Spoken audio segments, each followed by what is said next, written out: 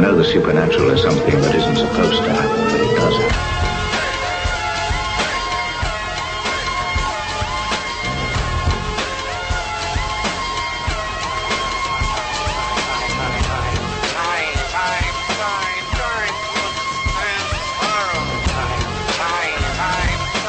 AM 1420, WBSN presents Spooky South Coast with your hosts Tim Weisberg and Matt Costa.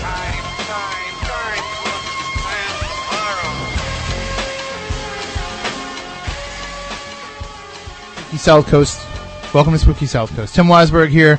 Matt Costa is here. Matt Moniz is not here. He's actually out in the field, kind of an emergency thing. We'll get into that in just a minute. Happy Halloween to everybody. It's our first time being on Halloween, and here we have breaking news. I know we had advertised all week long that our plan was to come in here and we were going to share some spooky ghost stories, and I've got a folder like 2 inches thick with stories that we were going to tell on the air, but around 3 o'clock we actually got a phone call from Matt. I got a phone call from Matt Moniz saying that he had received a report from his friend Lucky down in New Jersey that there had been a major UFO sighting down there. And Moniz said, since, he was just going to tell one or two stories that we were going to do tonight, he asked if it was alright if he just left and went down there and tried to check out this UFO sighting.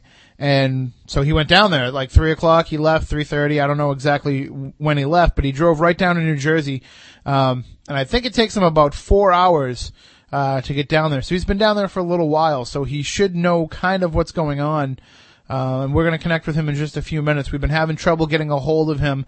And a few of our other UFO related friends we've been trying to get a hold of, and whatever it seems to be that's going on, either it's got their attention so much that they're not able to get to their phones or their emails or what, but we're having trouble actually getting everybody on the same page. I spent, I don't know, when did I last talk to you, Matt? Like 5:30, 6 o'clock? Yeah, about that. And I spent like the last amount of time trying to find something on the internet about this, and there's nothing. I know I've been searching online too. I've been going to the New England MUFON website and everything, and there's nothing there. There's not yet, anyway. There's nothing on Google News. I checked CNN.com. I even went to like the Coast to Coast AM website and different chat rooms to see if there's anything. And there's a few rumblings about it in different chat rooms and on message boards. But I really haven't been able to find much. A little bit later, we'll share some of the stuff. I did find something on online, that we can share a little bit later on, because I don't know who this guy is. I'm not really familiar with him, so we have to ask Matt Moniz about it before I disseminate the information that he's giving, because I don't know if it's a trusted source. For all I know, it could be just somebody making something up. So we'll talk to Matt Moniz in a minute, and we'll find out from him if he knows if this guy. His name's Professor Pearson from Princeton University. So he's been posting some stuff up on his Twitter account. But again, it's unverified stuff, so we're gonna wait and we're gonna find out from Matt Moniz if he knows anything about this guy, and if he's anybody. But basically, like I said, around 3 o'clock, major UFO sighting is all that I was told. Like I said, I've been unable to really connect with Matt Moniz. I'm hoping that we'll be able to get him on the phone. But for Moniz to kind of drop everything and run down there, it must be something pretty significant. Yeah, that's true. Usually he's pretty lazy about stuff. Yeah, I mean, usually he's like, I'll get all the reports. But I think it's serious enough that he thought that it was worth making the drive. And I know for one thing, he's kind of short on cash lately. Oh yeah. Because he's been driving to Watertown, driving to this place, driving to that place. So he's been putting all of his money lately in the gas tank. So for him to fill up and drive down to New Jersey, it must be pretty serious. All right, well, why don't we see if we can get him on the phone? You got Moniz's number? Yep. All right, they just try and get him on the phone, and basically, as this news is breaking, we're going to try and go commercial free as much as we can, because we want to find out, everything that's going on, and if you know anything, if you hear anything, or if you want to call in and discuss, the numbers are 508-996-0500, 1-877-996-1420. That's the toll-free line. You can also email us, spookycrew@spookysouthcoast.com, and we're going to try and keep you up to date as much as we can. I know that we just heard the news coming into the top of the show, the network news, and they didn't have any mention of it. So that's the 10 o'clock news. So now we're going on, roughly 7 hours since this sighting first happened, and there's still nothing being said on the news. I wonder how many people are just nervous to talk about it, with it being Halloween and all. They're not taking it seriously or something. But like I said, for Moniz to get down in the car and drive right down, it must be something serious. So, all right, we're trying to get a hold of Matt Moniz right now. Were you able to get him? All right, we're waiting to see here. He's definitely on the phone. Okay.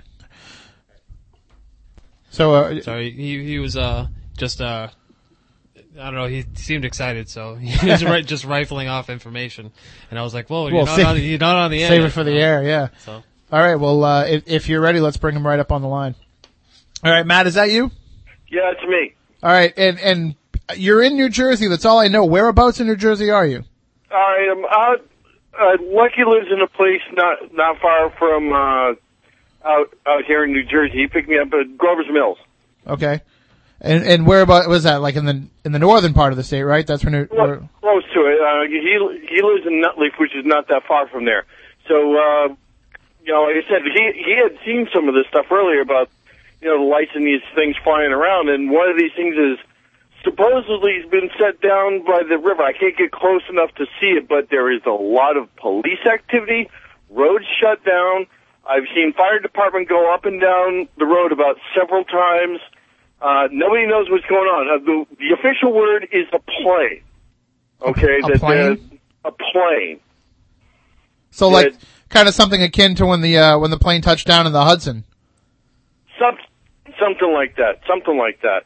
But I mean, other people have been reporting all kinds of other crazy stuff, and the person that originally started this information going, described something completely different from a plane. I can't see anything from where I'm at. Lucky's around one of the other corners. He's trying to get another look from a different angle. But there's definitely activity all over the place. And some of these cops are quite serious. They got, like, shotguns out and everything. They're like, they don't want people down in this area. I mean, this has got my undivided attention, put it that way. Well, and so what's the scene there like? I mean, obviously, like you said, there's lots of officials, but is there a lot of news media there? Are there a lot of reporters? Because we're not hearing anything about this on the news. We're not seeing anything on the internet. People with, camcorders and stuff like that. The occasional news truck drives by, but, I mean, you can't really get around there. That's the hard part. A lot of people bumbling around, but nobody knows what the hell's going on. Is it possible, I mean, I know this has happened in other instances, that there are times that with matters of what could be national security, that when the media does come around, they're kind of embargoed and they're not allowed to release any information until they're cleared. Is that maybe a possibility of what's going on? That usually happens with military incidents or where the military has an accident or whatever. That also happens with certain other public safety issues, like it could be a potential, gas line that could explode. They don't want to cause panic and stuff like that. As you know, working in the media, there are various reasons why they can do a news blackout, but whether they are or aren't, I don't know. Like I said, I'm just trying to get down this certain roadway to the river area, and each time I go around, I keep getting thwarted. Huh.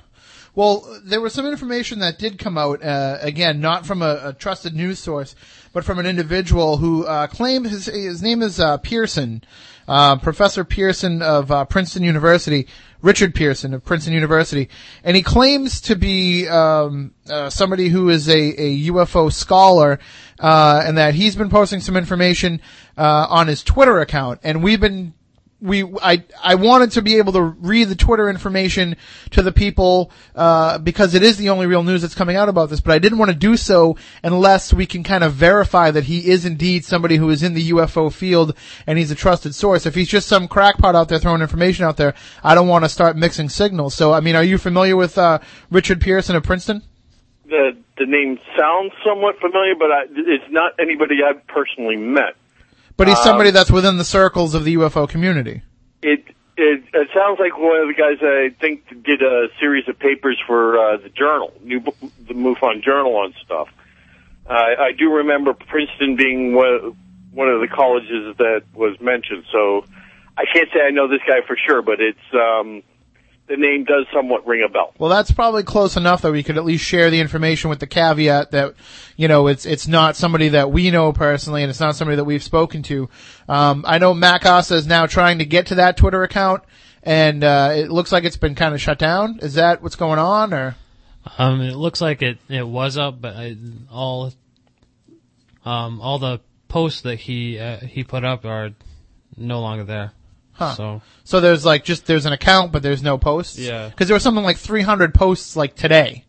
It seems like it's, I don't know, it seems like it's suspended. It's there, but you can't sign up to be a follower. You can't. Huh. So I don't know. Well, why don't you just keep looking and see if you can find, maybe somebody on one of the message boards or something has recorded, what he was posting. And then, just see if you can print me out a copy and I'll read them on the air because I can't see the computer from where I'm at. So Matt, why don't we, do you want to hang on the line while we try to connect with Lucky? I know you said he's somewhat nearby, but, he's probably I know he's on the other side because there's a bridge that you gotta go down and go across to get, and they were, whether they got that bridge closed down, I don't know. Give them a try. All right. I'm gonna stay right here at the gas station where I'm at because it's warm. All right, well, if you want to hang on the line, we'll try and put you both on at the same time. If you want, yeah. Okay, we'll try and do that. So, go ahead, Matt. You can call Lucky. Here's his number here. I got it in my phone. So, Matt, now normally when you've been around these sites, I mean, obviously if there's still something going on and there's nothing happening, at least in the sky that you can see, the rumor is that something has landed. Is that what you would have to guess? That was one of the rumors that I heard. Like I said, I'm hearing several different things. One person saying it's definitely an alien aircraft that has crashed. Another person saying it's definitely an alien aircraft that has set down. I've got some people saying that it's a military aircraft that has crashed and that it was carrying, it was basically a hot bird. It was carrying nuclear ordnance, and that's why everybody's being kept out because, they don't want a case of what's called a broken arrow. Yeah. So, there's definitely something going on because I am definitely watching all these fire trucks and what looks to be black SUVs and, something serious is definitely going on. I really have no experience with one of these sites myself. I mean, I've only kind of read about it after the fact. We're having trouble getting a hold of Lucky, it looks like. Yeah, I thought I had him, but then it kind of went staticky and cut out. Oh, okay. Yeah, I don't know if that means reception's been going in and out of here. Well, would there be a factor involved in that, or? Well, the weather out here isn't exactly the greatest. There may be some sort of electrical interference, whether deliberate or not deliberate. That's just speculation at my point. But we definitely have something going on. So, like I said, though, not having experience at these sites myself, is it possible that is this routine for something going on like this? Is this normally do you have this shutdown of an area if there's a supposed landing of some sort? Well, there was a small plane crash behind the firing range that I usually go to, and they do, have a police cordon off, the area, but this is not like this. This is why I'm thinking this may be something a little bit more than just your average aircraft coming down here. It's either something from beyond or, something of military nature. Either way, it's one of these things that you got to check out. You get the report, you have to check it out. Now, how much resistance are you meeting with trying to get closer to the site? Well, put it this way: these police officers, and they look like to be New Jersey State Troopers as well as various locals. Yeah, they have guns, and I happen to not bring mine, so I'm going to listen to them. Well, even if you had it, it'd be illegal because you cross state lines. Right. So, and plus, I don't think if anybody in uniform ever draws on you, it's a good good idea to draw back. But I tend not to try and draw their fire whenever possible. So just we're trying to get Lucky on. He's Matt's still trying to connect with him. But when you first got the call, I mean, what were you told that was enough to make you decide to drive right down there? Well, I got a call from another friend that was in New Jersey. Then I got a call from Lucky, who had said he had heard from his friends, and they checked out something that they were seeing earlier in the sky north of where he lives. He was describing a series of lights doing some weird motions and stuff like that, and he was talking about military aircraft and helicopters flying around afterwards, and then, so I'm like, okay. I made a phone call to another friend I know down in the area, and they said that, they had heard a report of something, and then all of a sudden my friend calls me back and says, yeah, there's definitely something, down by the river here, and we're pretty sure it's something from off-world. So I was like, that's all I needed to hear, and I hopped the train and gone. That'd be enough. All right, I think we have Lucky on the line here, so let's get him on. He's one of the, at least in terms of our chain of events, he's one of the initial sighters one of the initial spotters of what this ship was. And Lucky, how are you? Hey, how you guys doing today? Oh, we're spooktacular and pretty excited because, we thought we were coming in here telling spooky ghost stories tonight, campfire type stories, and here we have breaking news of a potential UFO landing. Yeah, I mean, it's something that was completely unexpected. Just being out there and just, kind of minding my own business, and there it is. Something I never thought I'd experience in my life. And what exactly was it that you saw? I mean, daylight time, so you must have gotten a pretty good look at it. Yeah, I mean, the lights still were incredibly bright, which was surprising to me, and it was, hovering, and then it would move erratically back and forth, and I just kind of was stunned. I mean, it was something where, if I was thinking about it, I probably would have grabbed my camera phone, but it's just something you don't think about when you see something like that right off the bat. Well, I mean, that's unfortunately that's what happens. We have all this technology at our fingertips, but it doesn't stop the awe factor when you run into something like this. Yeah, I'd always talked to Matt and said, if I ever see a UFO, I'll just snap a picture on my camera phone, but you know what? It doesn't work out like that. So, I mean, you living down there and the amount of time that you're waiting for Matt Moniz to come down there and help you kind of find out a little bit more about this. What's the scene been down there? I mean, the scene down here is kind of odd. I mean, they kind of closed off the area, and people in kind of outfits, kind of radiation outfits, darker colored and black vans, and they kind of have a very hush down here. And I even tried to go over and see what's going on, and I'm kind of afraid to even mention that I saw something. Huh. Well, that's the one good thing is we always use your nickname here on the show, so exactly. We're not giving your actual name. But you said that they're wearing some sort of radiation suit, like a hazmat suit? Yeah, more like a hazmat suit. I mean, it's strange. I mean, it's something that's not like your normal hazmat you'd get from the normal town to pull up with red lights on. It's more of just a regular truck, black van type thing. So basically, it's starting to look like the end of E.T. out there. Yeah, exactly. I mean, I'll just I'm waiting for the little bubble room to come out or something like that. But it's really tightly closed off too, so I can't even get to the site too well. I mean, bringing Matt in, I'm sure he can swingle his way around more than I can. Well, normally I would say, get in there by any means possible, but if they have guns and they're wearing some sort of protective suit, it's probably something you don't want to get near. Guns are an odd thing for hazmat people, I also thought. I was just like, why would people have, guns for hazmat? And, from what I saw, I think they know what was here. Normally you would associate somebody wearing those type of suits as being like a cleanup crew or something on the scientific end, maybe CDC, not people that would normally be armed. What's strange is there's really there's nothing really here to show that there was something, in the area except for eyewitnesses as far as I can see from here. Well, we thank you definitely for reporting this, and definitely if anything else happens, if you happen to get closer or you find anything out, give us a call back. But otherwise, just make sure that you stay safe. Spooky will be the first people I call. Excellent. All right. Thank you very much. Thanks a lot, guys. And happy Halloween. Hey, happy Halloween to you guys too. All right. Bye-bye.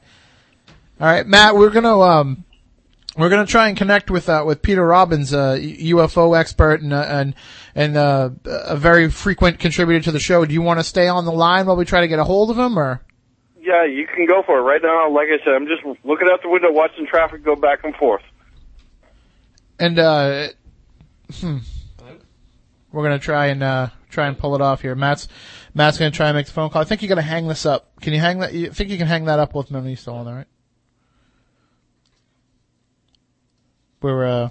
We're learning on the fly. This is not something that we've normally had to do where usually we take a break and we get people on the phone. But we're kind of going on the fly. And I've just gotten a text now too, from Chris Balzano, who says that he's got something that he wants to share with us too. He wants to let us know, I'm trying to read it here. Well, he's got some information coming out of Florida about this. So this is going beyond just New Jersey. So we'll call him in just a minute because I want to get Peter on the phone and see what he's hearing, being a little bit more inside the UFO community. But in the meantime, Matt, we were able to get some of these tweets, from Professor Richard Pearson of Princeton University. Basically he's kind of describing the same thing, reports of, multiple lights in odd patterns, performing odd maneuvers. Which is interesting because being daytime, you would think that whatever is attached to those lights you'd be able to see. You know, if it's an airplane and it's airplane lights, you'd be able to see more than that. You'd see the airplane behind them, but at least in Professor Pearson's account, it's just the lights performing these maneuvers. Also, not uncommon. I mean, you get many UFO reports cited of just the lights itself, especially even during broad daylight. So this is not new. Well, and it also says too here that he was identified. He was contacted through an organization, and he says specifically not MUFON, not government. So I don't know what that means, but he's saying that there's some sort of entity, some sort of body that contacted him and got him involved in it. And the last few tweets that they say, I mean, again, it's more of the same kind of thing that you're describing of it's being segregated off, being cut off. But in the last few tweets that he's describing, he's saying that him and a group of others have been sequestered inside the site, and that they've taken cell phones from everybody, but that he's using his to tweet. It says that he told them that he didn't have a cell phone, and basically was able to hold on to it that way by telling them that he didn't carry one. And now he's using it to tweet, and he says here, for historical record, in the event that none of those at the site make it out alive. So that sounds like it's something pretty serious if this, Princeton professor is worried that, him and the others that are trapped inside won't, make it out alive. That is freaky. All right, so that's from Professor Richard Pearson of Princeton University. And now on the line we have Peter Robbins, who you know normally for the Bentwaters case, but I guess he's all over this case. So let's bring him on up. And Matt, again, if being there at the site, if anything goes on, if anything happens, feel free to just jump in with any kind of update. You got it. All right, Peter, how are you? Thanks for joining us here. What's the name? I'm sorry? Are you there, Peter? Yeah, I am. Okay, what do you know about this sighting? What have you been hearing? Just that there have been sightings in the Massachusetts area, parts of New England, and have very scattershot information. I was hoping that you could fill me in a bit. Well, apparently, Matt, why don't you tell them what the sightings are, at least from down your neck of the woods, Matt Moniz? Yeah, it was in New Jersey that they had something come down right by a river's edge, and that it's supposed to be still there. They got the area all cordoned off. Lucky and I are hanging out outside the area, but they've got, troopers and cops and... Can you see anything from where you are, Matt, even like a glow or something? Nothing that I wouldn't determine as being street lights off in the distance. Sure. No, very unnerving, because obviously this would be cause for serious concern. It's not, a sighting. It doesn't sound like it has the earmarks of an abduction kind of aspect unless things continue to develop. I am concerned. This sounds more like overt, we are here, and what are you going to do about it? Well, I mean, Peter, if it's one thing that we definitely know that you can be kind of an authority on, it's how the military would react to a sighting from your work on the Bentwaters case. And from what Matt Moniz is saying, and from what Lucky was reporting, they basically shut down this area. And now we're hearing that this Professor Richard Pearson of Princeton and others have been sequestered within the site. Mm. And there seems to be kind of an embargo on any news coming out of it. I mean, is that almost status quo for a sighting of this magnitude, or? I would have to say from my studies and experience and research on that particular case that you mentioned, the set pattern is there is no set pattern. In the case of the Rendlesham Forest incident, American Air Force personnel were brought into the area in question, were ordered to surround a situation. I say situation because it was, at that point, it appeared as a ground fog, a mist on the ground that ultimately UFO did appear there. I don't know. I am concerned about them reacting in a way that anticipates aggression and bringing in armaments, ordnance, all kinds of weaponry. We also have the factor of nervous individuals who might be very heavily armed and shots can be fired in intention as well as under order, so that would concern me tremendously.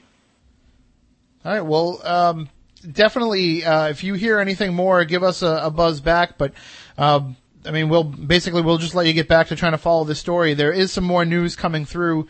I am seeing now there is a UK, UFO researcher named Peter Hopperich Stanton, and, he is actually on site in New Jersey. This is coming from a news posting that's on one of these alternative news sites.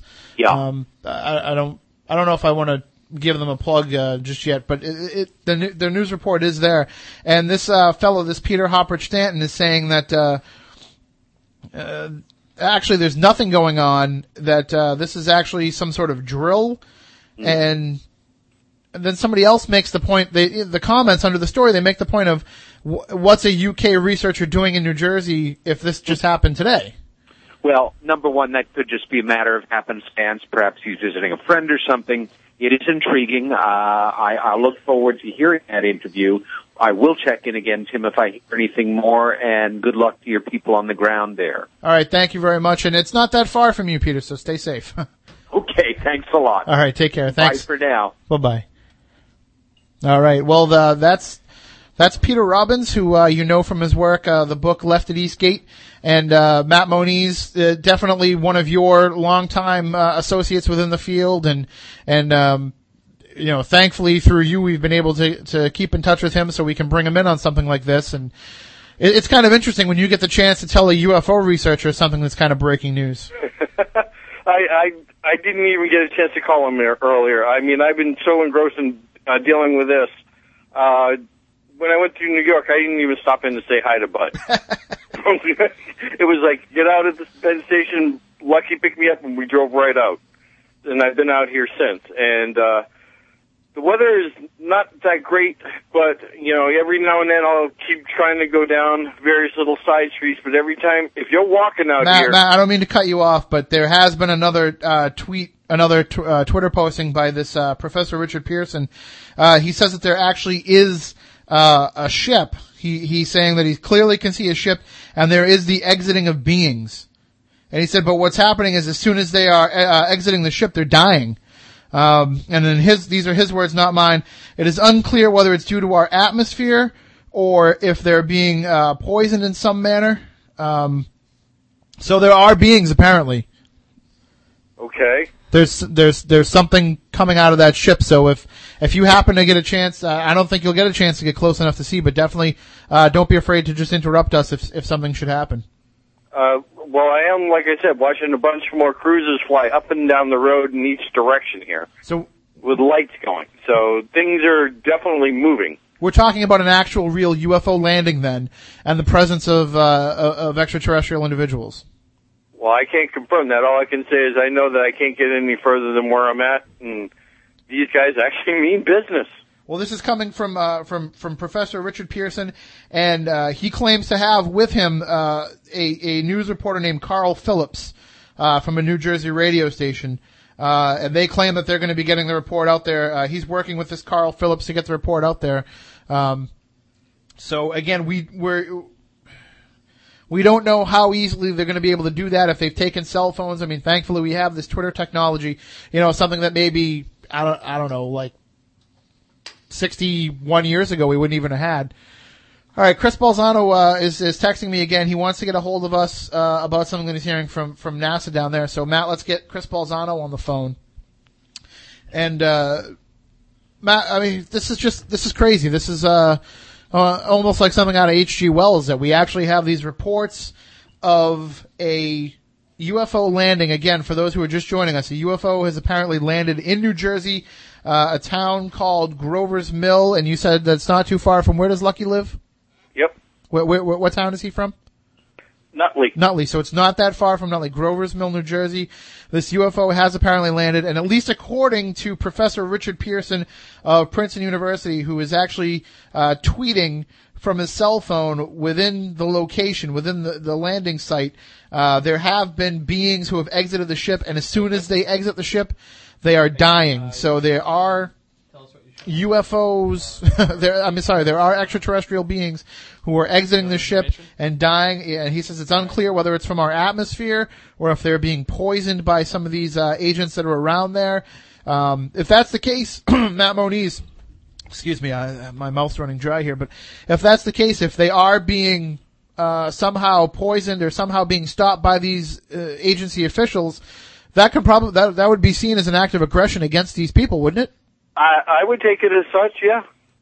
So I definitely would. And we have no idea how they're going to respond to that. All right, Chris Balzano is now joining us. You know him from the Massachusetts Paranormal Crossroads, his many books, and we need to have him come on and promote the new one, Picture Yourself Capturing Ghosts on Film. But for right now, Chris, you've actually got some reports coming out of Florida regarding this UFO sighting? I'm a ghost guy, but I don't know what I've got my foot in to.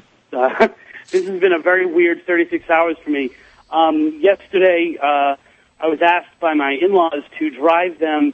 They're taking a cruise out to the Caribbean, I believe, and they were launching probably about maybe 20 miles from Cape Canaveral. So they asked us to drive us up there because we wanted to go to Halloween Horror Nights and all this. Sorry if I'm rambling. The Halloween Horror Nights in Orlando, and we had some friends there.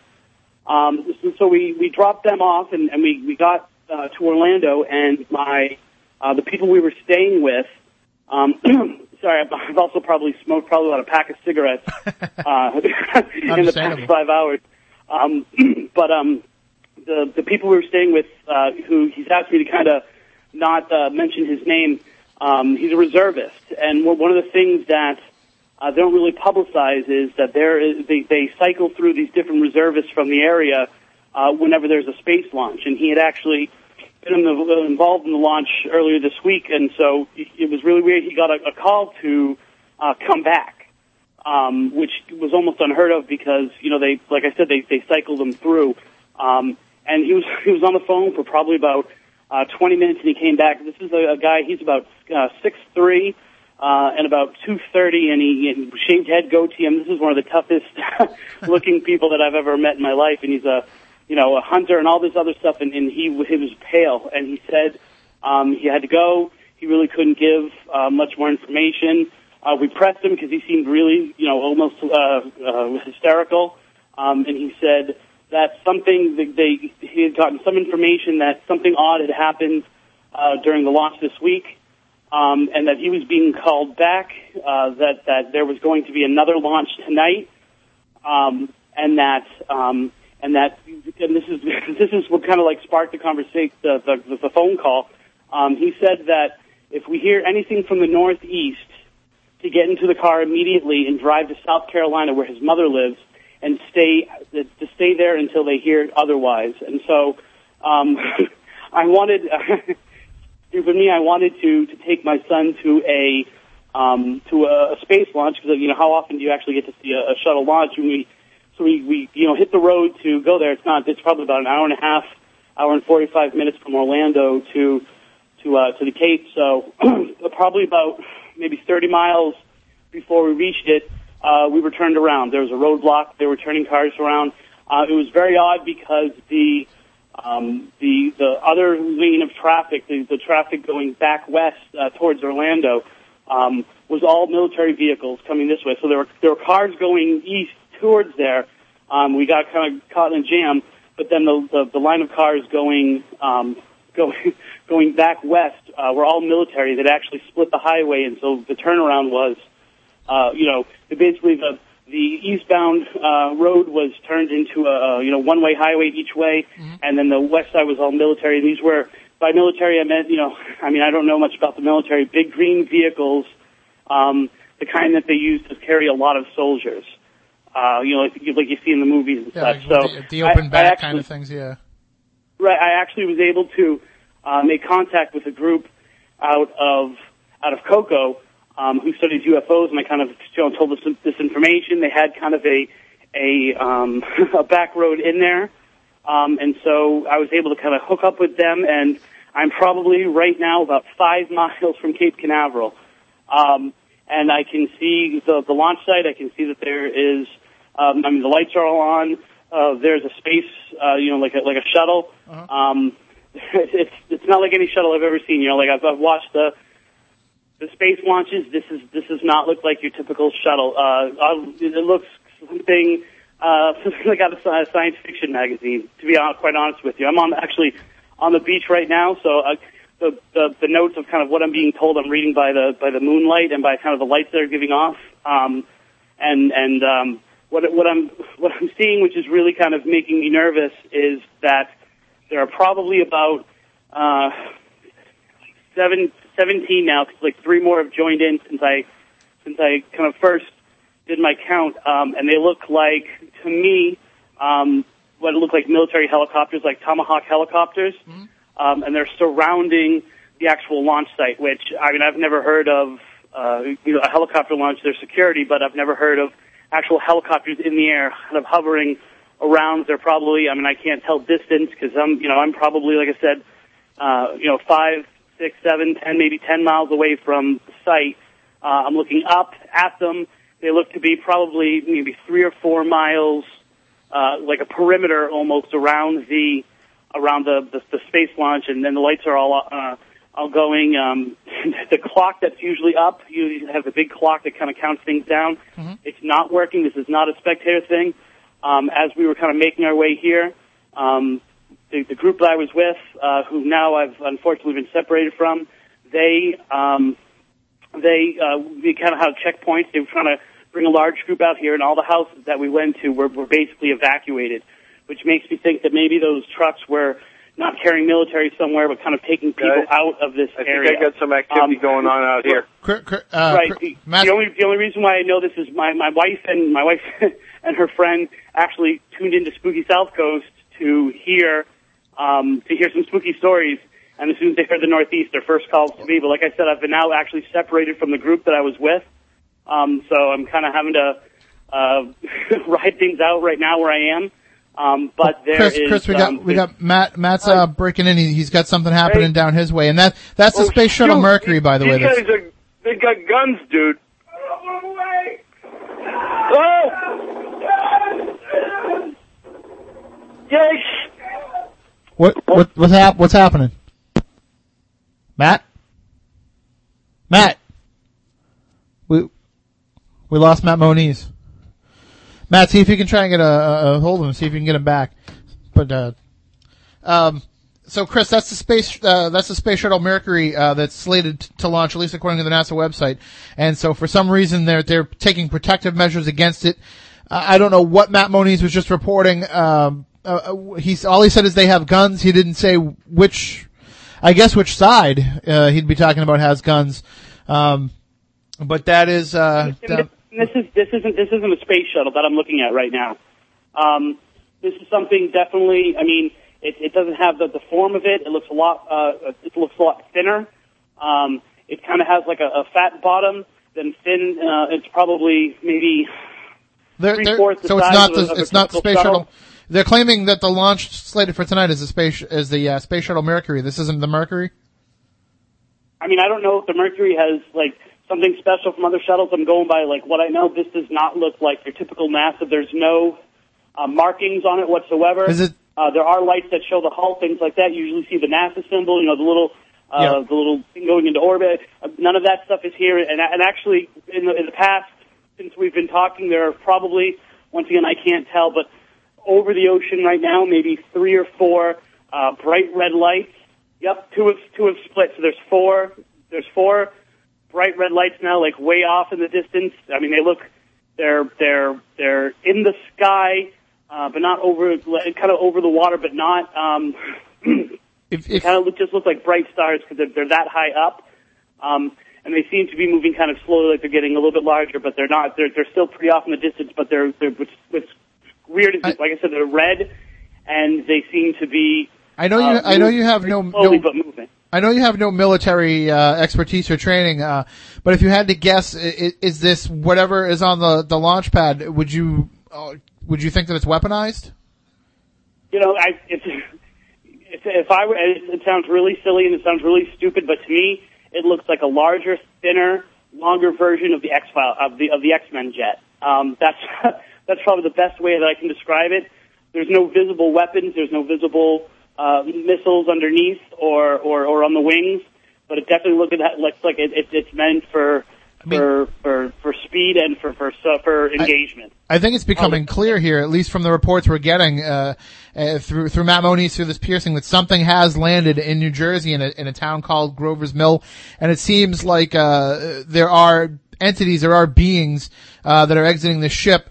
The initial reports, at least from this Pearson, is that who's tweeting from the site, is that these beings were coming out of the ship and dying, and now it seems like there might be some sort of escalation in activity. Chris, we thank you for joining us here. We're going to try and find a little bit of news here, and we'll definitely keep you up to date. So if you hear anything else, definitely give us a call back. And if Jill's still listening, just Please try and I can't guarantee that I can get out of here tonight, so I will hook up with you. You gave me the address, so get out now if you can, and I'll call you later, okay? I love you. Bye. All right, good luck and Godspeed, Chris. All right, that is Chris Balzano calling in from, it's strange, just a series, almost like a series of coincidences that Chris would be able to get involved into this. And as he said, being a ghost guy, he's not usually involved in the UFO community, but he was kind of backdoored into this sighting. So I don't know where to go with this. I don't know. I'm worried about Matt Moniz because his phone keeps going to voicemail. So I don't know what that. Let's just hope that the worst case scenario is he's now been taken in with his sight, and maybe he'll be able to connect with this Richard Pearson of Princeton, and the news reporter Carl Phillips. So they're trying to get more information out. Matt, have you been able to find any stories on the internet, anything about this at all? Nothing yet. But. All right. Well, again, that's the situation that we're in right now. Normally, in today's world, in today's media environment, I can't imagine that anything would break like this and not be covered. There are some alternative news sites that have been posting up there about it. Again, we can't really confirm what they're saying because they're not a CNN, they're not an ABC News, they're not a trusted news site. So therefore we wouldn't feel comfortable saying that, what's being posted there is fact. Again, we have these tweets from the Twitter account of Richard Pearson of Princeton University, but there's also the counterpoint that's being made by Peter Hopprich Stanton, a UK UFO researcher, who is claiming that there is nothing going on. I think now at this point, though, we can probably throw away those claims as being just counterspin, because, I guess not counterspin, but just being spin. Because, Matt Moniz is on site giving us that report, and now we're hearing that there are beings. So, folks, they probably couldn't have picked a better day to do this if they're going to do it, if they're going to land here and announce their presence. What better day than Halloween? I don't know why they picked New Jersey. Nervous laughter here, nervous joke making, but All I know is that we're going to be here for we're coming up against the news break right now. We will be able to, stay with you through the next hour. I think in the next hour we'll be able to get some more reports in. We're going to try and connect with a few more people that we know. I made some phone calls prior to coming into the show, to the Standard Times, to the Associated Press, to, different news outlets that I work with, being in the news business, and I couldn't find anybody that could give me any lead on any of this. I have to assume that by now, if there is anything out there that's hit the wire, oftentimes what happens is we get it over the news wire, and then we disseminate the information through our websites, through our newspapers. So it could be coming across the wire now and just not reaching, the general public through the internet. But we're going to try and find out what we can during the news break. I'll make a few more calls. I'll see what we can do. Obviously, no weekend weird. Obviously, we're just going to stick with this story for as much as we can. If you hear anything, please give us a call, 508-996-0500, 1-877-996-1420. Also email us, spookycrew@spookysouthcoast.com. We'll try to call Pete Braley, who is the program director here at WBSM. We'll see if we can stay with this, at least as long as we keep getting information, and we'll stay on the air here through the night. Matt, I don't know if you have to be anywhere at a certain time, but I can go for at least a few hours after our regular time. We're going to try and stay with this story and see what we can find out. And then if anything does break, we'll be sure to let you know, as soon as it does. And then, there's some people outside. Matt, those guys, I'm going to go talk to them. Okay. The guy, there's, basically a dark car is pulled. All right, they're motioning for me. All right, I'll be right back. Matt, just hold on. All right. This is odd. I don't really know what to say, but, I guess I'll give you a play-by-play. Tim's going outside. Let me move the, mic closer to the window so I can get a good view. He's out there. There's two men in dark suits. He's talking to them next to their the vehicle, which is it's black with looks like government plates. I don't know. I'm not sure what they're talking about. They're just kind of. Tim's motioning. He wants to cut it? Hold on. What was all that about? We have to go. We have to take a break. Just take a break. We can't. Go to commercial. We don't have any commercials. We have to take a break. Do something. Run bumpers or something. We have to go. They're coming in, so take a break, please. Well, we'll be back here on Spooky South Coast. WBSM News Talk 1420. WBSM News Talk 1420. WBSM News Talk 1420. The Columbia Broadcasting System and its affiliated stations present Orson Welles and the Mercury Theater on the air in The War of the Worlds by H.G. Wells.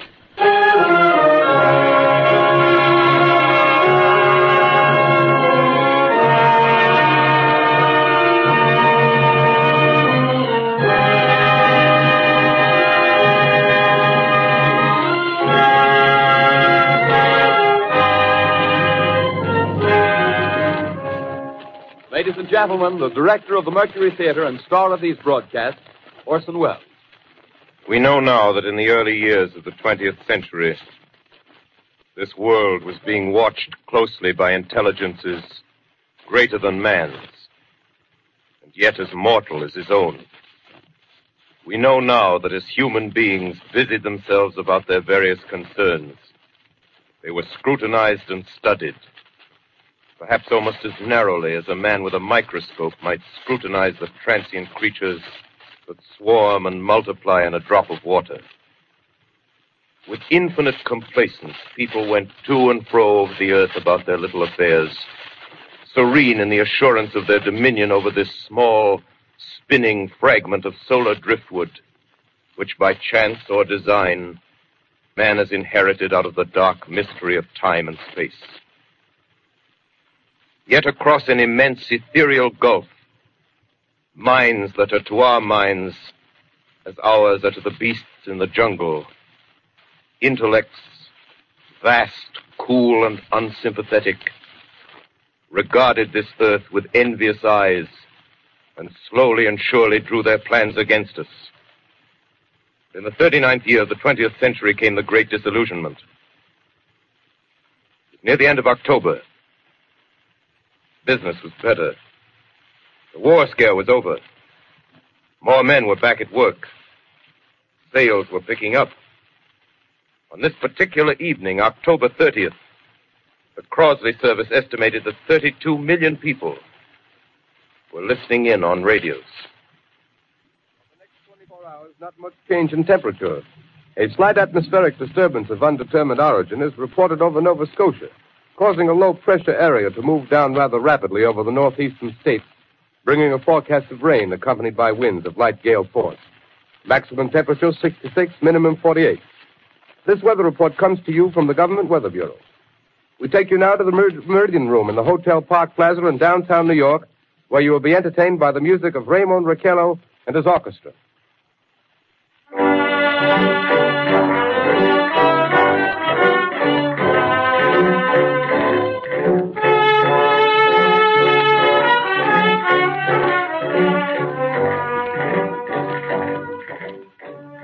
Good evening, ladies and gentlemen. From the Meridian Room in the Park Plaza Hotel in New York City, we bring you the music of Raymond Raquello and his orchestra. With a touch of the Spanish, Raymond Raquello leads off with La Comparsita.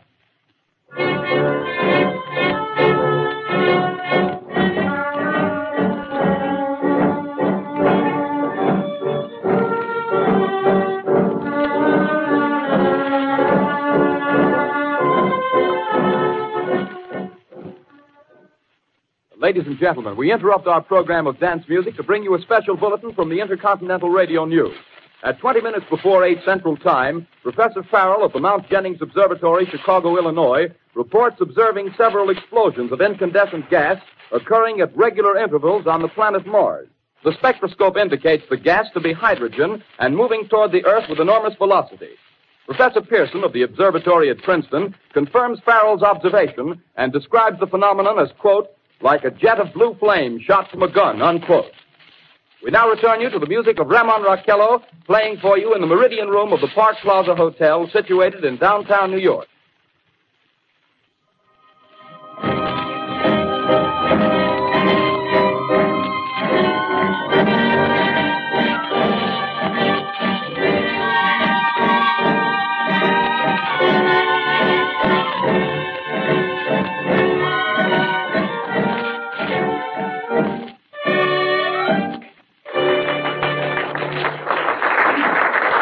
And now a tune that never loses favor, the ever-popular Stardust, Raymond Raquello and his orchestra.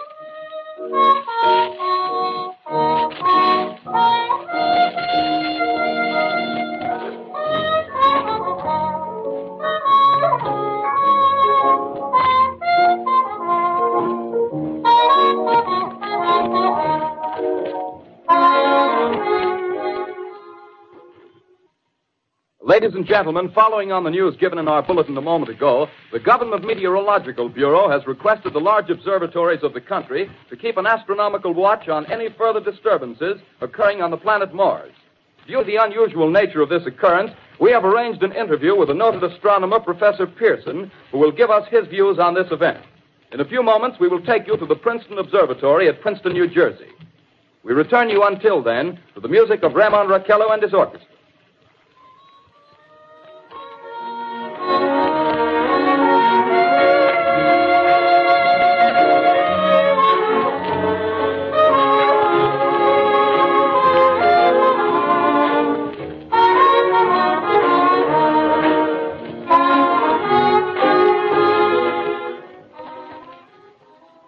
We are ready now to take you to the Princeton Observatory at Princeton, where Carl Phillips, our commentator, will interview Professor Richard Pearson, famous astronomer. We take you now to Princeton, New Jersey. Good evening, ladies and gentlemen. This is Carl Phillips speaking to you from the observatory at Princeton. I'm standing in a large semicircular room, pitch black except for an oblong split in the ceiling.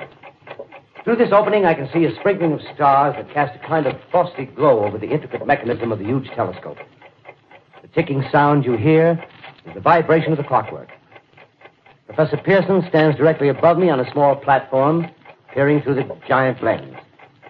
I'll ask you to be patient, ladies and gentlemen, during any delay that may arise during our interview. Besides the ceaseless watch of the heavens, Professor Pearson may be interrupted by telephone or other communications. During this period, he is in constant touch with the astronomical centers of the world.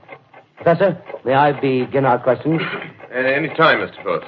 Professor, would you please tell our radio audience exactly what you see as you observe the planet Mars through your telescope? Nothing unusual at the moment, Mr. Phillips. A red disk swimming in the blue sea. Transverse stripes across the disk. Quite distinct now because Mars happens to be at the point nearest the Earth, in opposition, as we call it. In your opinion, what do these transverse stripes signify, Professor Pearson? Not canals, I can assure you, Mr. Phillips. Although that's the popular conjecture of those who imagine Mars to be inhabited. From a scientific viewpoint, the stripes are merely the result of atmospheric conditions peculiar to the planet. Then you're quite convinced, as a scientist, that living intelligence as we know it does not exist on Mars? I say the chances against it are 1,000 to 1. And yet, how do you account for these gas eruptions occurring on the surface of the planet at regular intervals? Phillips, I cannot account for it. By the way, Professor, for the benefit of our listeners, how far is Mars from the Earth? Approximately 40 million miles. Well, that seems a safe enough distance. Just a moment, ladies and gentlemen. Someone has just handed Professor Pearson a message. While he reads it, let me remind you that we are speaking to you from the observatory in Princeton, New Jersey, where we are interviewing the world-famous astronomer, Professor Pearson. One moment, please. Professor Pearson has passed me a message which he has just received. Professor, may I read the message to the listening audience? Certainly, Mr. Phillips. Ladies and gentlemen, I shall read you a wire addressed to Professor Pearson from Dr. Gray of the Natural History Museum, New York. Quote, 9:15 p.m. Eastern Standard Time. Seismograph registered shock of almost earthquake intensity occurring within a radius of 20 miles of Princeton. Please investigate. Signed, Lloyd Gray, Chief of Astronomical Division. Unquote. Professor Pearson, could this occurrence possibly have something to do with the disturbances observed on the planet Mars? Hardly, Mr. Phillips. This is probably a meteorite of unusual size, and its arrival at this particular time is merely a coincidence. However, we shall conduct a search as soon as daylight permits. Thank you, Professor. Ladies and gentlemen, for the past 10 minutes, we've been speaking to you from the observatory at Princeton, bringing you a special interview with Professor Pearson, noted astronomer. This is Carl Phillips speaking. We are returning you now to our New York studio.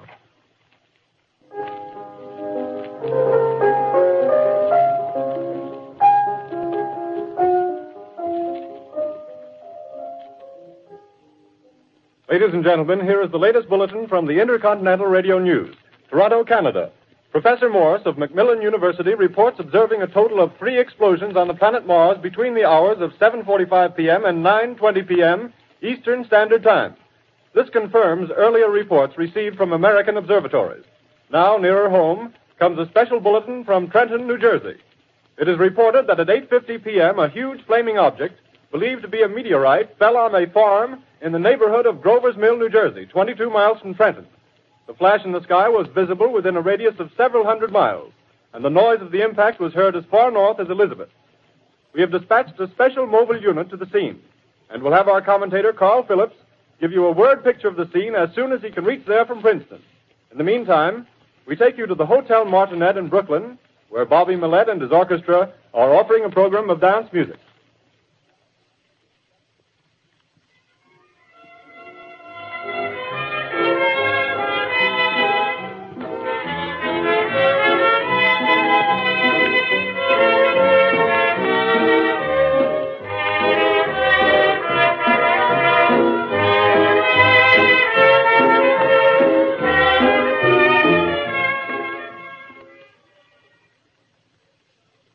We take you now to Grover's Mill, New Jersey.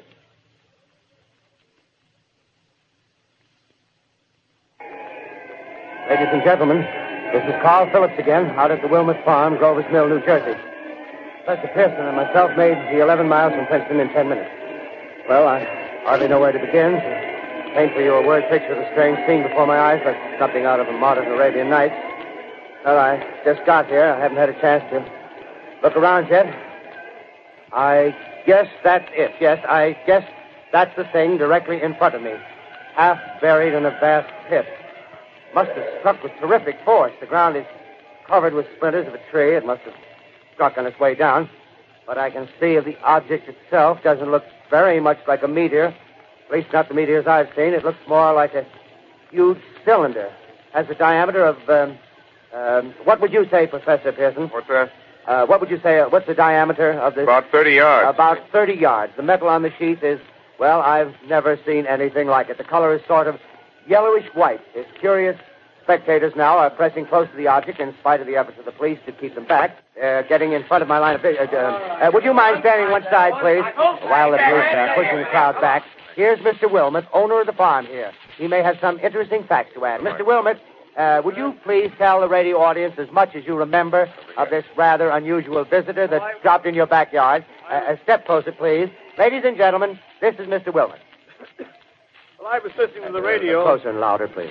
Pardon me? Louder, please, closer. Yes. I was listening to the radio and kind of drowsing. That professor fellow was talking about Mars, so I was half dozing and half... Yes, Mr. Wilmot, and then what happened? Well, as I was saying, I was listening to the radio, kind of halfway. Yes, Mr. Wilmot, and then you saw something. Well, not first off. I heard something. And what did you hear? A hissing sound like this. Kind of like a 4th of July rocket. Yes, then what? I turned my head out the window and would have sworn I was asleep and dreaming. Yes? I seen a kind of greenish streak and then zingo. Something smacked the ground, knocked me clear out of my chair. Well, were you frightened, Mr. Wilmot? Well, I ain't quite sure. I reckon I was kind of riled. Well, thank you, Mr. Wilmot. Thank you very much. Yeah, you want me to tell No, that's quite all right. That's plenty. Ladies and gentlemen, you've just heard Mr. Wilmot, owner of the farm where this thing has fallen. I wish I could convey the atmosphere, the background of this fantastic scene.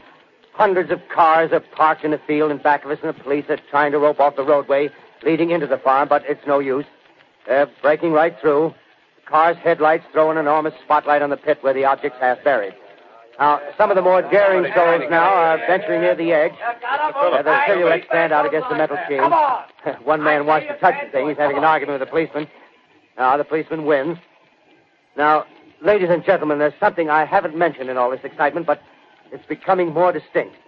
Perhaps you've caught it already on your radio. Listen, please. Do you hear it? It's a curious humming sound that seems to come from inside the object.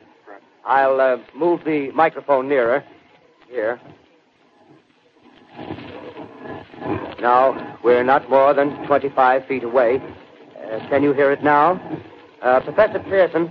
Yes, can you tell us the meaning of that scraping noise inside the thing? Possibly the unequal cooling of its surface. I say, do you still think it's a meteor, Professor? I don't know what to think.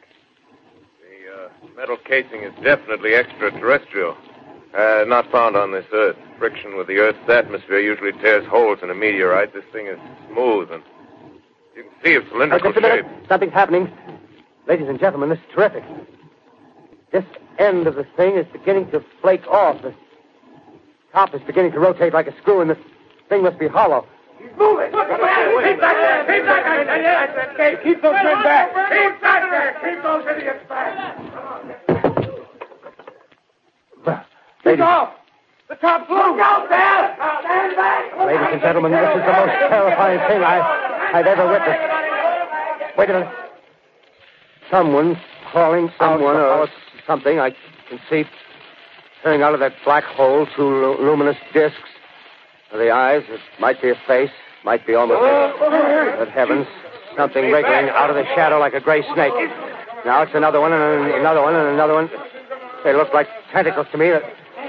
Oh, yeah, I can see the thing's body now. It's large as a bear. It glistens like wet leather, but that face, ladies and gentlemen, it's indescribable. I can hardly force myself to keep looking at it. It's so awful. The eyes are black and they gleam like a serpent. The mouth is kind of V-shaped with saliva dripping from its rimless lips that seem to quiver and pulsate. And the monster, or whatever it is, can hardly move. It seems weighed down by possibly gravity or something. The thing's rising up now, and the crowd falls back. They've seen plenty. The most extraordinary experience, ladies and gentlemen. I can't find words. Well, I'll pull this microphone with me as I talk. I'll have to stop the description until I can take a new position. Hold on, will you, please? I'll be right back in a minute.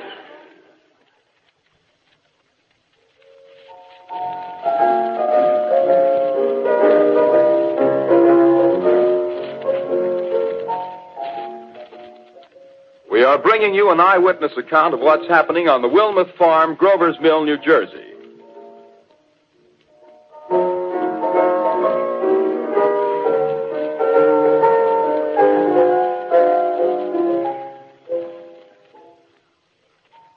We now return you to Carl Phillips at Grover's Mill. Ladies and gentlemen, am I on? Ladies and gentlemen, here I am, back of a stone wall that adjoins Mr. Wilmuth's garden. From here, I get a sweep of the whole scene. I'll give you every detail as long as I can talk and as long as I can see. More state police have arrived. They're drawing up a cordon in front of the pit. About 30 of them. No need to push the crowd back now. They're willing to keep their distance. The captain's conferring with someone. Can't quite see who. Oh, yes, I believe it's Professor Pearson. Yes, it is. Now they've parted, and the professor moves around one side, studying the object while the captain and two policemen advance with something in their hands. I can see it now. It's a white handkerchief tied to a pole. Flag of truce. If those preachers know what that means, what anything means. Wait a minute, something's happening. A humped shape is rising out of the pit. I can make out a small beam of light against a mirror. What's that? There's a jet of flame springing from the mirror, and it leaps right at the advancing men. It strikes them head on. Lord, they're turning into flames. Now the whole field's caught up by the woods, the barns, the gas tanks of the automobiles spreading everywhere. It's coming this way now, about 20 yards to my right.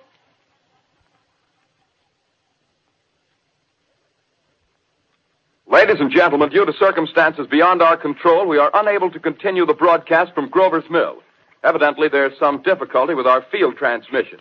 However, we will return to that point at the earliest opportunity. In the meantime, we have a late bulletin from San Diego, California. Professor Indelkoffer, speaking at a dinner of the California Astronomical Society, expressed the opinion that the explosions on Mars are undoubtedly nothing more than severe volcanic disturbances on the surface of the planet. We continue now with our piano interlude.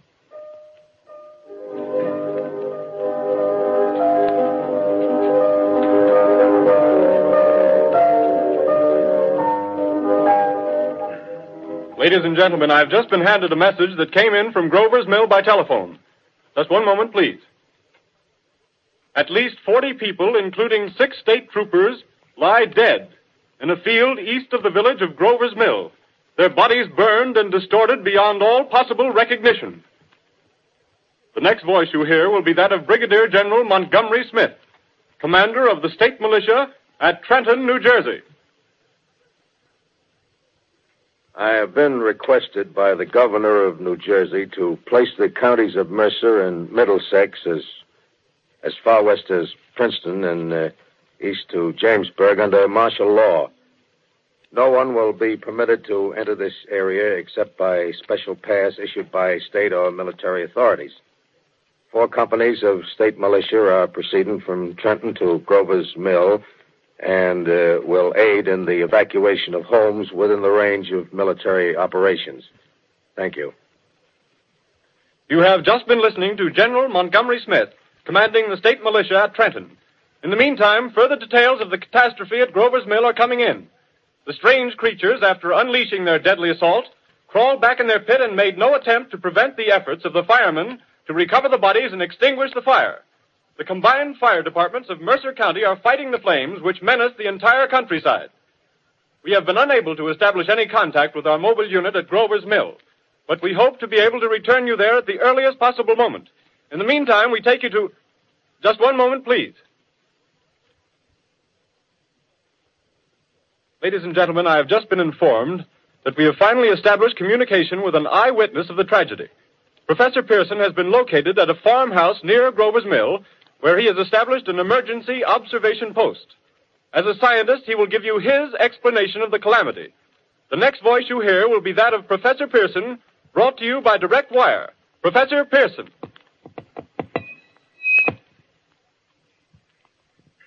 The creatures in the rocket cylinder at Grover's Mill I can give you no authoritative information, either as to their nature, their origin, or their purposes here on Earth. Of their destructive instrument, I might venture some conjectural explanation. For want of a better term, I shall refer to the mysterious weapon as a heat ray. It's all too evident that these creatures have scientific knowledge far in advance of our own. It's my guess that in some way they are able to generate an intense heat in a chamber of practically absolute non-conductivity. This intense heat they project in a parallel beam against any object they choose by means of a polished parabolic mirror of unknown composition, much as the mirror of a lighthouse projects a beam of light. That is my conjecture of the origin of the heat ray. Thank you, Professor Pearson. Ladies and gentlemen, here is a bulletin from Trenton. It is a brief statement informing us that the charred body of Carl Phillips has been identified in a Trenton hospital. Now, here's another bulletin from Washington, D.C. The Office of the Director of the National Red Cross reports 10 units of Red Cross emergency workers have been assigned to the headquarters of the state militia, stationed outside of Grover's Mill, New Jersey. Here's a bulletin from State Police, Princeton Junction. The fires at Grover's Mill and vicinity are now under control. Scouts report all quiet in the pit, and there is no sign of life appearing from the mouth of the cylinder. Now, ladies and gentlemen, we have a special statement from Mr. Harry McDonald, Vice President in charge of operations.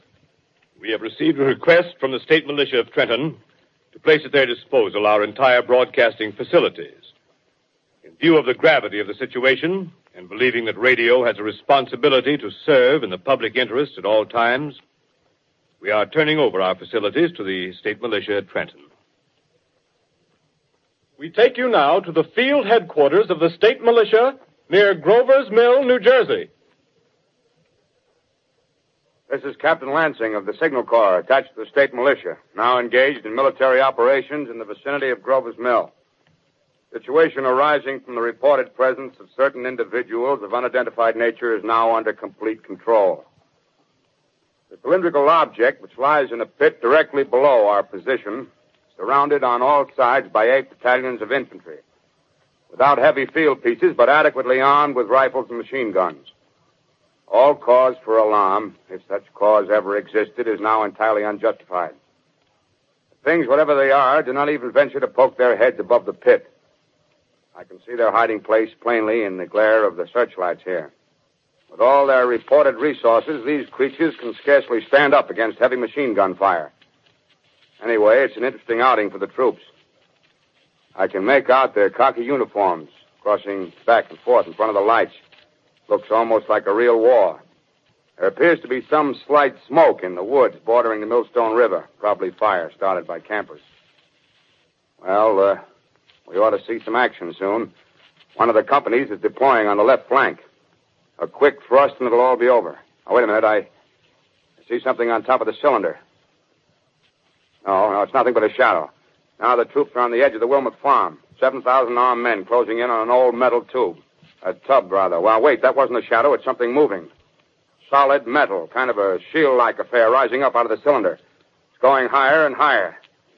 What? It's standing on legs, actually rearing up on a sort of metal framework. Now it's reaching above the trees and the searchlights are on it. Hold on.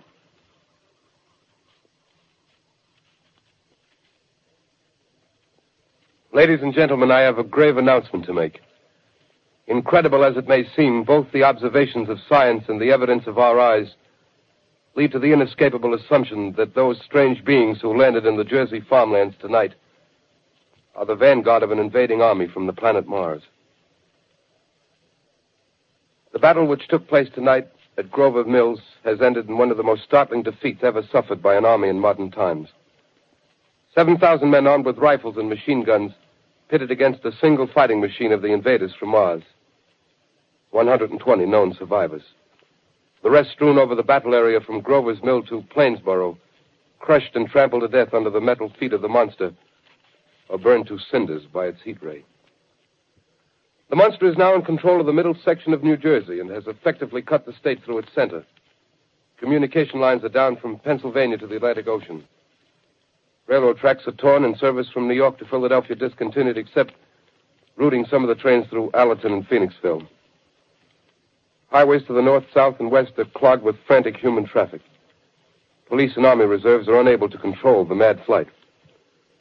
By morning, the fugitives will have swelled Philadelphia, Camden, and Trenton. It is estimated to twice their normal population. Martial law prevails throughout New Jersey and eastern Pennsylvania. At this time, we take you to Washington for a special broadcast on the national emergency. The Secretary of the Interior. Citizens of the nation, I shall not try to conceal the gravity of the situation that confronts the country, nor the concern of your government in protecting the lives and property of its people. However, I wish to impress upon you, private citizens and public officials, all of you, the urgent need of calm and resourceful action. Fortunately, this formidable enemy is still confined to a comparatively small area, and we may place our faith in the military forces to keep them there.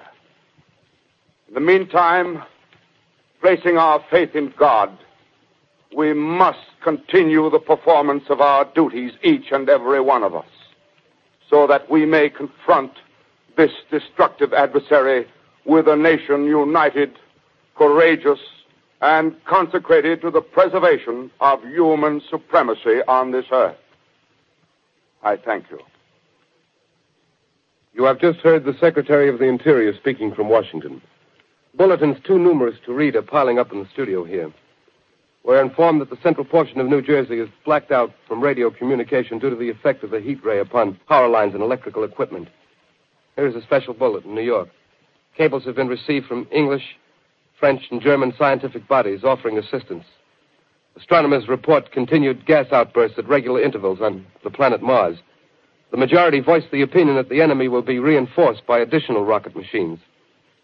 There have been several attempts made to locate Professor Pearson of Princeton, who has observed Martians at close range. It is feared he was lost in the recent battle.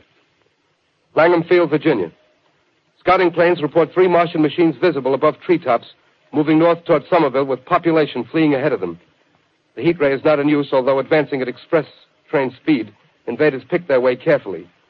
They seem to be making a conscious effort to avoid destruction of cities and countryside. However, they stop to uproot power lines, bridges, and railroad tracks. Their apparent objective is to crush resistance, paralyze communication, and disorganize human society. Here is a bulletin from Basking Ridge, New Jersey. Coon hunters have stumbled on a second cylinder similar to the first, embedded in the great swamp 20 miles south of Morristown. Army field pieces are proceeding from Newark to blow up the second invading unit before the cylinder can be opened and the fighting machine rigged. They are taking up a position in the foothills of Watchung Mountains. Another bulletin from Langham Field, Virginia. Scouting planes report enemy machines, now 3 in number, increasing speed northward, kicking over houses and trees in their evident haste to form a conjunction with their allies south of Morristown. Machines also sighted by telephone operator east of Middlesex within 10 miles of Plainfield. Here's a bulletin from Winston Field, Long Island. A fleet of Army bombers carrying heavy explosive flying north in pursuit of enemy. Scouting planes act as guides. They keep the speeding enemy in sight. Just a moment, please, ladies and gentlemen. We've run special wires to the artillery line and adjacent villages to give you direct reports in the zone of the advancing enemy. First, we take you to the battery of the 22nd Field Artillery, located in the Watchung Mountains. Range 32 meters. 32 meters. Direction 39 degrees. 39 degrees. Fire. 140 yards to the right, sir. Ship range 31 meters. 31 meters. Projection 37 degrees. 37 degrees. Fire.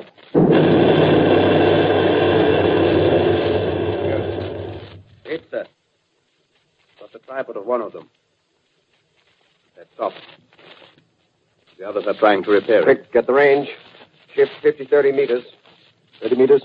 Projection 27 degrees. 27 degrees. Fire.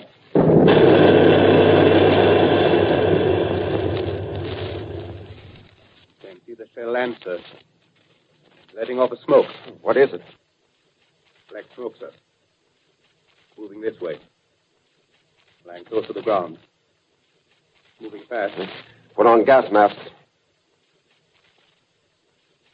Get ready to fire. Shift to 24 meters. 24 meters. Projection 24 degrees. 24 degrees. Fire.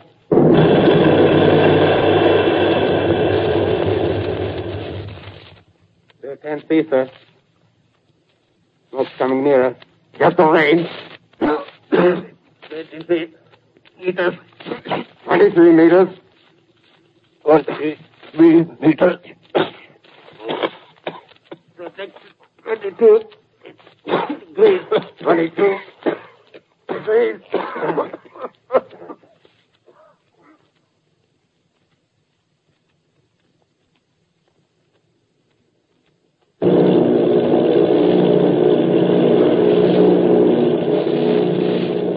Army bombing plane P-843 off Bayonne, New Jersey. Lieutenant Bolt, commanding 8 bombers, reporting to Commander Fairfax, Langham Field. This is Bolt reporting to Commander Fairfax, Langham Field. Enemy tripod machines now in sight. Reinforced by 3 machines from the Morristown cylinder. 6 altogether. 1 machine partially crippled. Believed hit by shell from Army gun in Watchung Mountains. Guns now appear silent. A heavy black fog hanging close to the earth of extreme density, nature unknown. No sign of heat ray. Enemy now turns east, crossing Passaic River into the Jersey marshes. Another straddles the Pulaski Skyway. Evident objective is New York City. They're pushing down a high-tension power station. The machines are close together now, and we're ready to attack. Planes circling, ready to strike.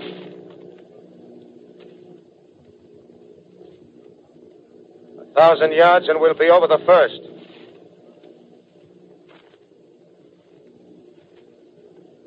$800 yards.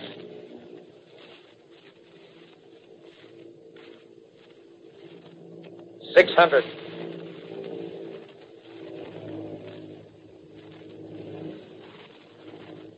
$400. $200. There they go. The giant arm raised. Green flash. They're spraying us with flame. 2,000 feet. Engines are giving out. No chance to release bombs. Only one thing left. Drop on them, plane and all. We're diving on the first one. Now the engine's gone. 8.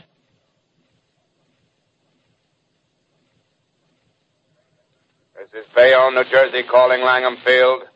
This is Bayonne, New Jersey, calling Langham Field. Come in, please. This is Langham Field. Go ahead. 8 Army bombers in engagement with enemy tripod machines over Jersey Flats. Engines incapacitated by heat ray. All crashed. 1 enemy machine destroyed. Enemy now discharging heavy black smoke in direction of...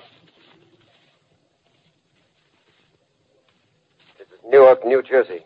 This is Newark, New Jersey. Warning. Poisonous black smoke pouring in from Jersey marshes. Reaches South Street. Gas masks useless. Urge population to move into open spaces. Automobiles use routes 7, 23, 24. Avoid congested areas.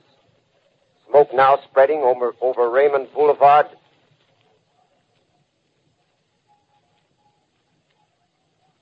L calling CQ, 2X2L calling CQ, 2X2L calling 8X3R. Come in, please.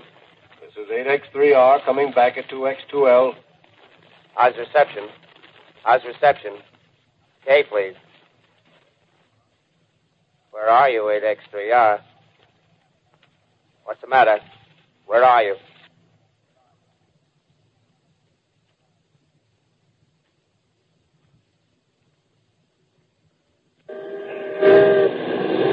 I'm speaking from the roof of Broadcasting Building. I'm speaking from the roof of Broadcasting Building, New York City. The bells you hear are ringing to warn the people to evacuate the city as the Martians approach.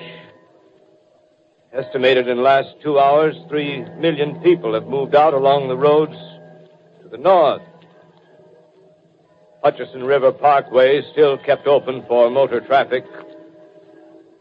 The void bridges to Long Island hopelessly jammed. All communication with Jersey Shore closed 10 minutes ago. No more defenses. Our army is wiped out. Artillery, Air Force, everything wiped out. This may be the last broadcast. We'll stay here to the end. People are holding service here below us in the cathedral.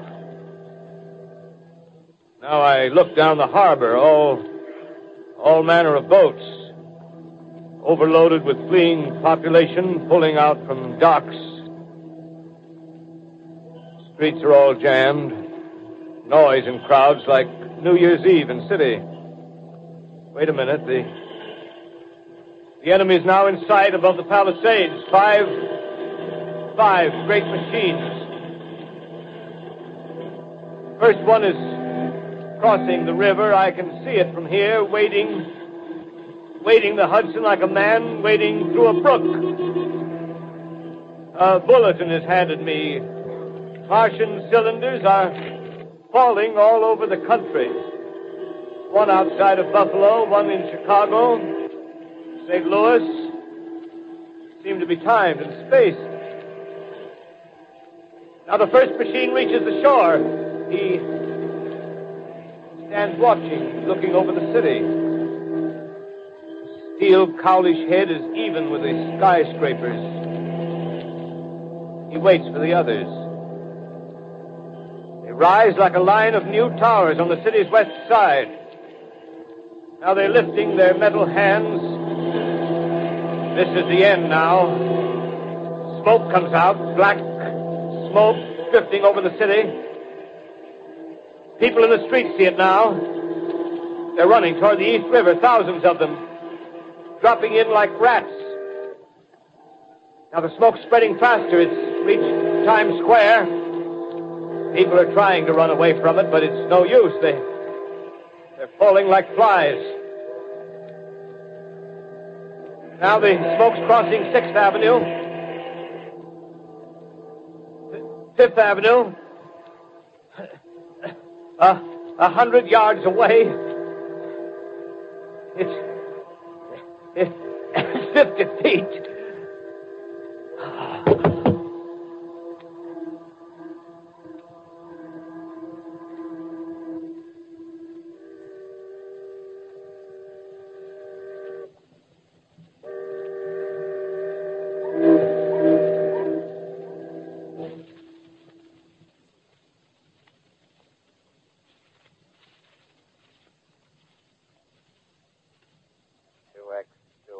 Calling CQ. 2X2L calling CQ. 2X2L calling CQ, New York. Isn't there anyone on the air? Isn't there anyone on the air? Isn't there anyone? 2X2L.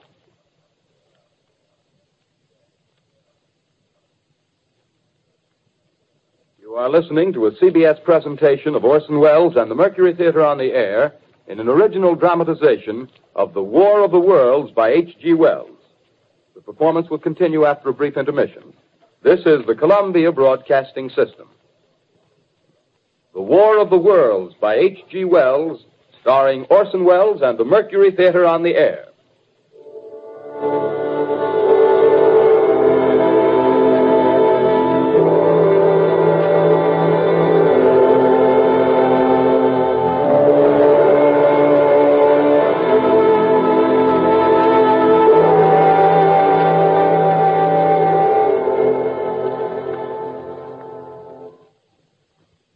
I set down these notes on paper.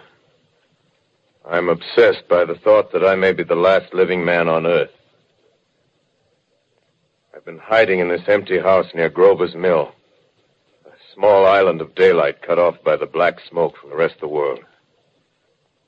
All that happened before the arrival of these monstrous creatures in the world now seems part of another life. A life that has no continuity with the present.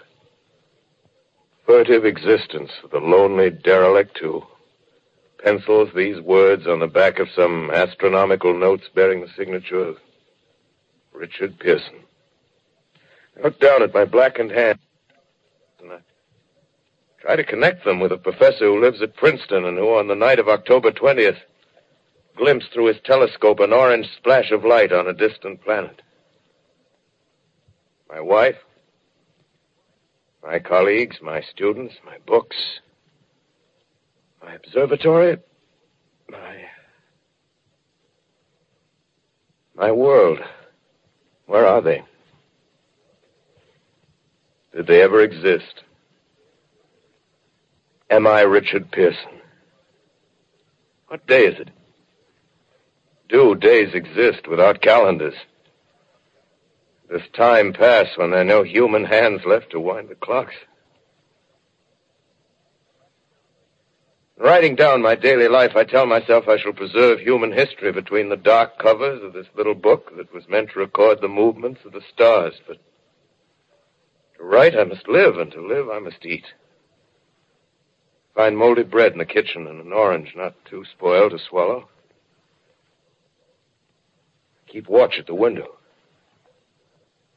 Time to time, I catch sight of a Martian above the black smoke. The smoke still holds the house in its black coil, but at length there's a hissing sound, and suddenly I see a Martian mounted on his machine, spraying the air with a jet of steam as if to dissipate the smoke. I watch in a corner as his huge metal legs nearly brush against the house. Exhausted by terror, I fall asleep. Morning. Sun streams in the window. The black cloud of gas is lifted, and the scorched meadows to the north look as though a black snowstorm had passed over them. I venture from the house. I make my way to a road, no traffic. Here and there, a wrecked car, baggage overturned, a blackened skeleton. Push on north. For some reason, I feel safer trailing these monsters than running away from them. And I keep a careful watch. I've seen the Martians feed. Should one of their machines appear over the top of trees, I'm ready to fling myself flat on the earth. Come to a chestnut tree. October. Chestnuts are ripe. Fill my pockets. I must keep alive. 2 days I wander in a vague northerly direction through a desolate world. Finally, I notice a living creature.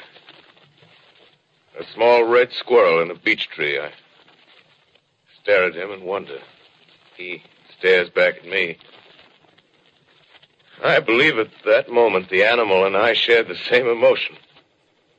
The joy of finding another living being. Push on north. I find dead cows in a brackish field, and beyond the charred ruins of a dairy, the silo remains standing guard over the wasteland like a lighthouse. Deserted by the sea. Astride the silo perches a weathercock. The arrow points north. North. Next day, I come to a city. City vaguely familiar in its contours, yet its buildings strangely dwarfed and leveled off as if a giant had sliced off its highest towers with a capricious sweep of his hand. Reached the outskirts, I found Newark.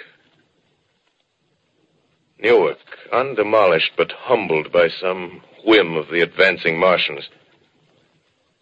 Presently, with an odd feeling of being watched, I caught sight of something crouching in a doorway. I made a step towards it, and it rose up and became a man. A man armed with a large knife. Stop! Where do you come from? I come from many places. A long time ago, from Princeton. Princeton, huh? That's near Grover's Mill. Yes. Grover's Mill. There's no food here. This is my country. All this end of town down the river. There's only food for one. Which way are you going? I don't know. I guess I'm looking for people. Hey, what was that? Did you hear something just then? No. Only a bird. A live bird. You get to know that birds have shadows these days. Say, we're in the open here. Let's crawl in this doorway here and talk. Have you seen any Martians? No. They're going over to New York.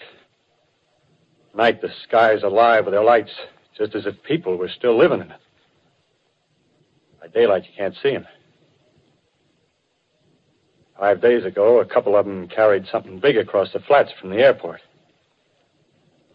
I think they're learning how to fly. Fly? Yeah, fly. Then it's all over with humanity. Stranger, there's still you and I. 2 of us left. Yeah. They got themselves in solid. They wrecked the greatest country in the world. Those green stars, they're probably falling somewhere every night. They've only lost one machine. There isn't anything to do. We're done. We're licked. Where were you? You're in a uniform. Yeah, what's left of it. I was in the militia. National Guard. That's good.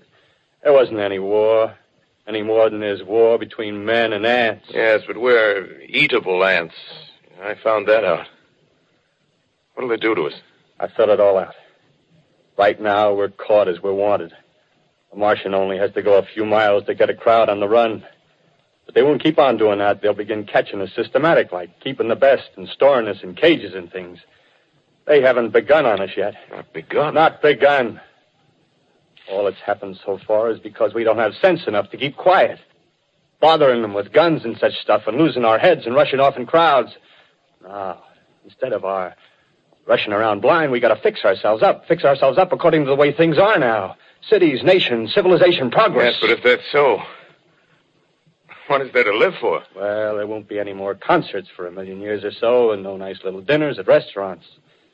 If it's amusement you're after, I guess the game's up. What is there left? Life, that's what. I want to live. Yeah, and so do you.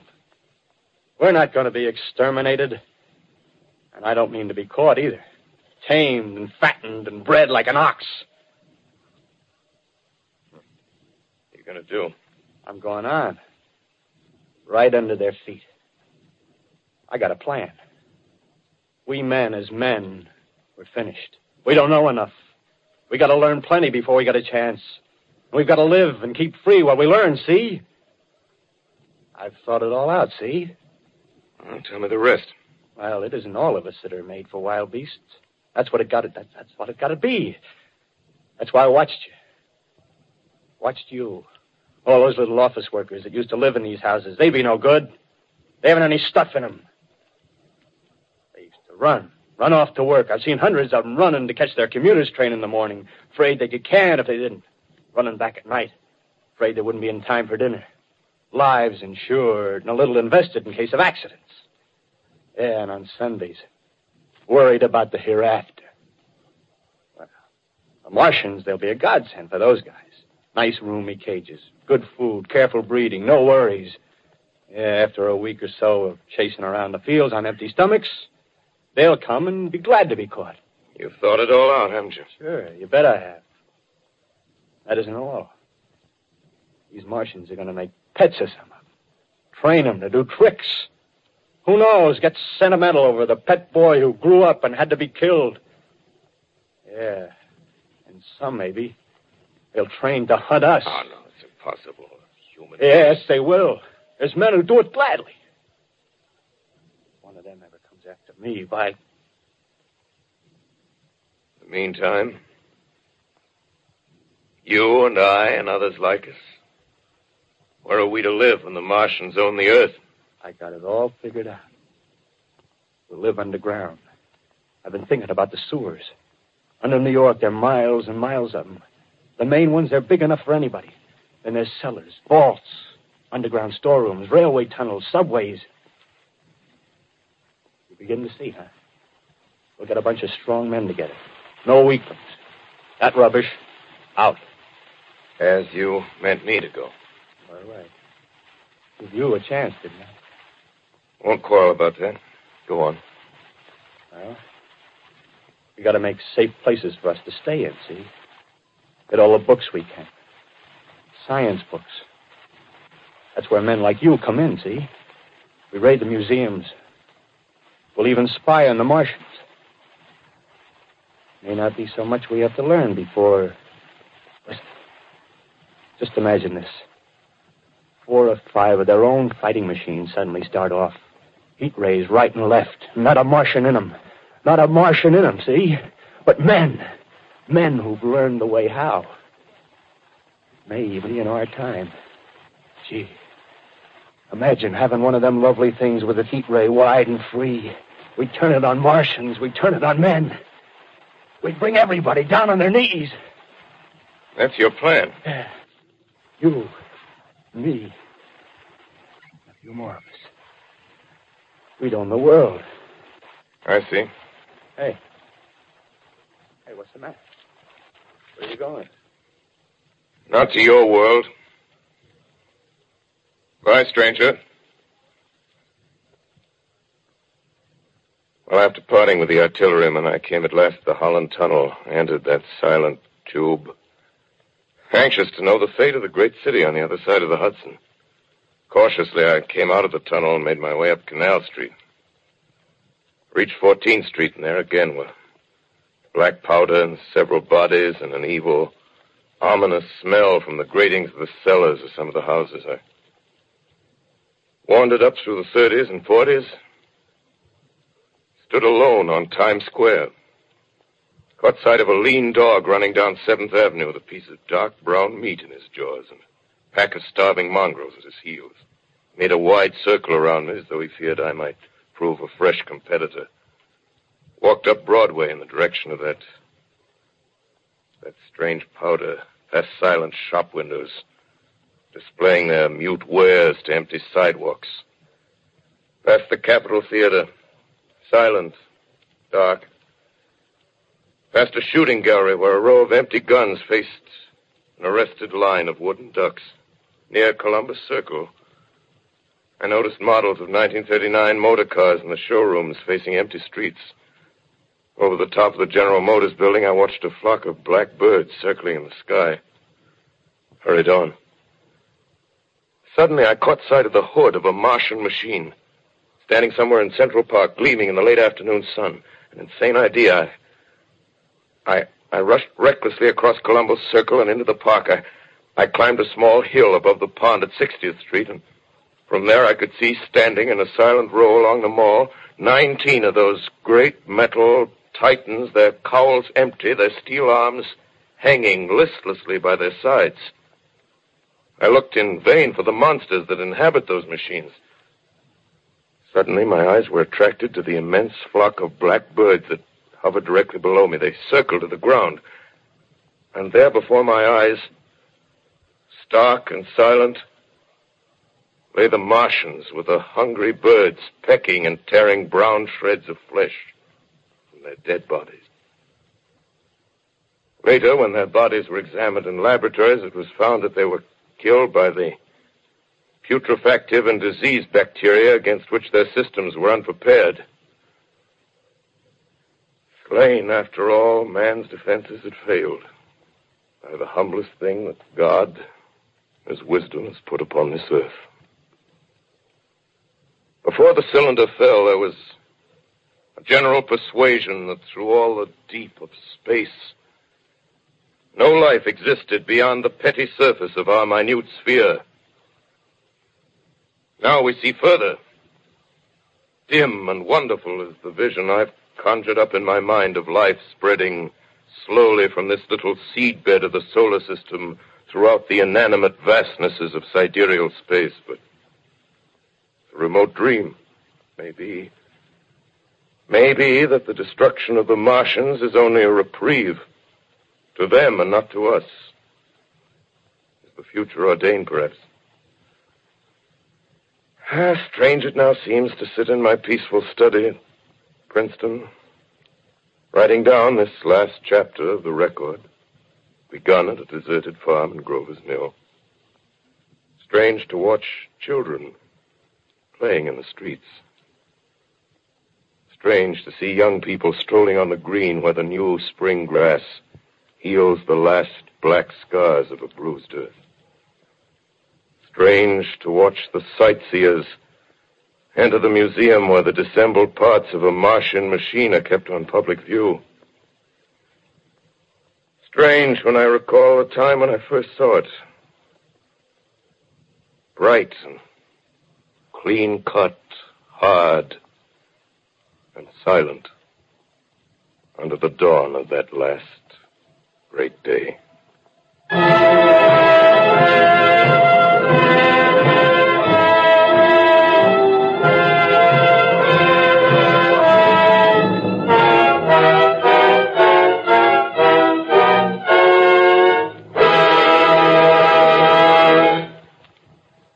This is Orson Welles, ladies and gentlemen.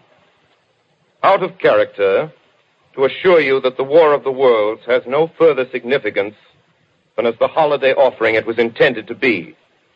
The Mercury Theater's own radio version of dressing up in a sheet and jumping out of a bush and saying boo. Starting now, we couldn't soap all your windows and steal all your garden gates. By tomorrow night, so we did the best next thing. We annihilated the world before your very ears and utterly destroyed the CBS. You will be relieved, I hope, to learn that we didn't mean it, and that both institutions are still open for business. So goodbye, everybody, and remember, please, for the next day or so, the terrible lesson you learned tonight. That grinning, glowing, globular invader of your living room is an inhabitant of the pumpkin patch, and if your doorbell rings and nobody's there, that was no Martian. It's Halloween.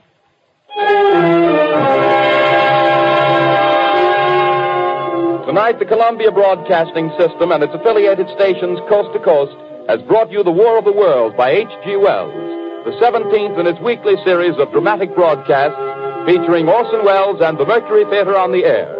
Next week, we present a dramatization of 3 famous short stories. This is the Columbia Broadcasting System.